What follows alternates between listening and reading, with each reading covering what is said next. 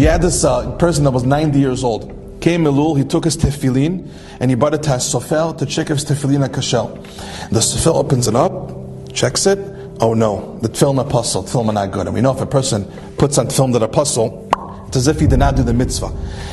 The sofel is not sure what to do. I mean, who knows how long this old man hasn't put on tefillin? You know, for so many years he was making b'chalav atala, blessings for nothing, which itself is already a sin. So he doesn't know how to break the news of the old man. You know, he can have a heart attack and drop.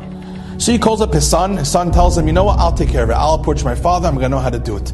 The sons come over to the father, tell him, Abba, you know, you did so many mitzvahs in your life, and sometimes in oinus a mistake happened, but you know, your tefillin are not good. But it probably only became not good in the last month or two. I'm not going to say it's for a few years, but don't worry.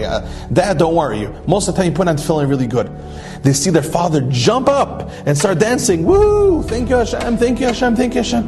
The sons are like, what's going on? We thought he's going to drop on the floor from shock that he didn't put on tefillin for so long. Instead he's jumping in the air, screaming, thank you Hashem, thank you Hashem. What happened? Daddy, Abba, tell us what happened. He tells him, thank you Hashem for telling me while I'm alive that my tefillin are not good. So from now on, I can put on tefillin that are good. Imagine, I only would have noticed it another year. I would have wasted another year of my life with that tefillin. Did you hear the lesson from the story? The lesson from the story, Rabotai, is if a person unfortunately missed the boat in life, you know, he could have enjoyed life better if he would have been more religious, more Torah, and so. But life is tough, society is tough. 100%, Hashem knows that.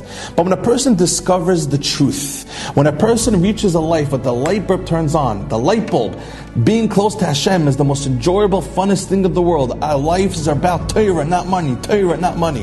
When a person suddenly understands that, when that awakening happens to them, when the light bulb turns on, don't look and say, 40, 50 years I wasted, 20 years of my life I wasted. No, look at it. Wow. Thank you Hashem for making me up now. Thank you Hashem for making me aware of the truth now. So from now on I can have an awesome life like that father did. What an awesome outlook about life.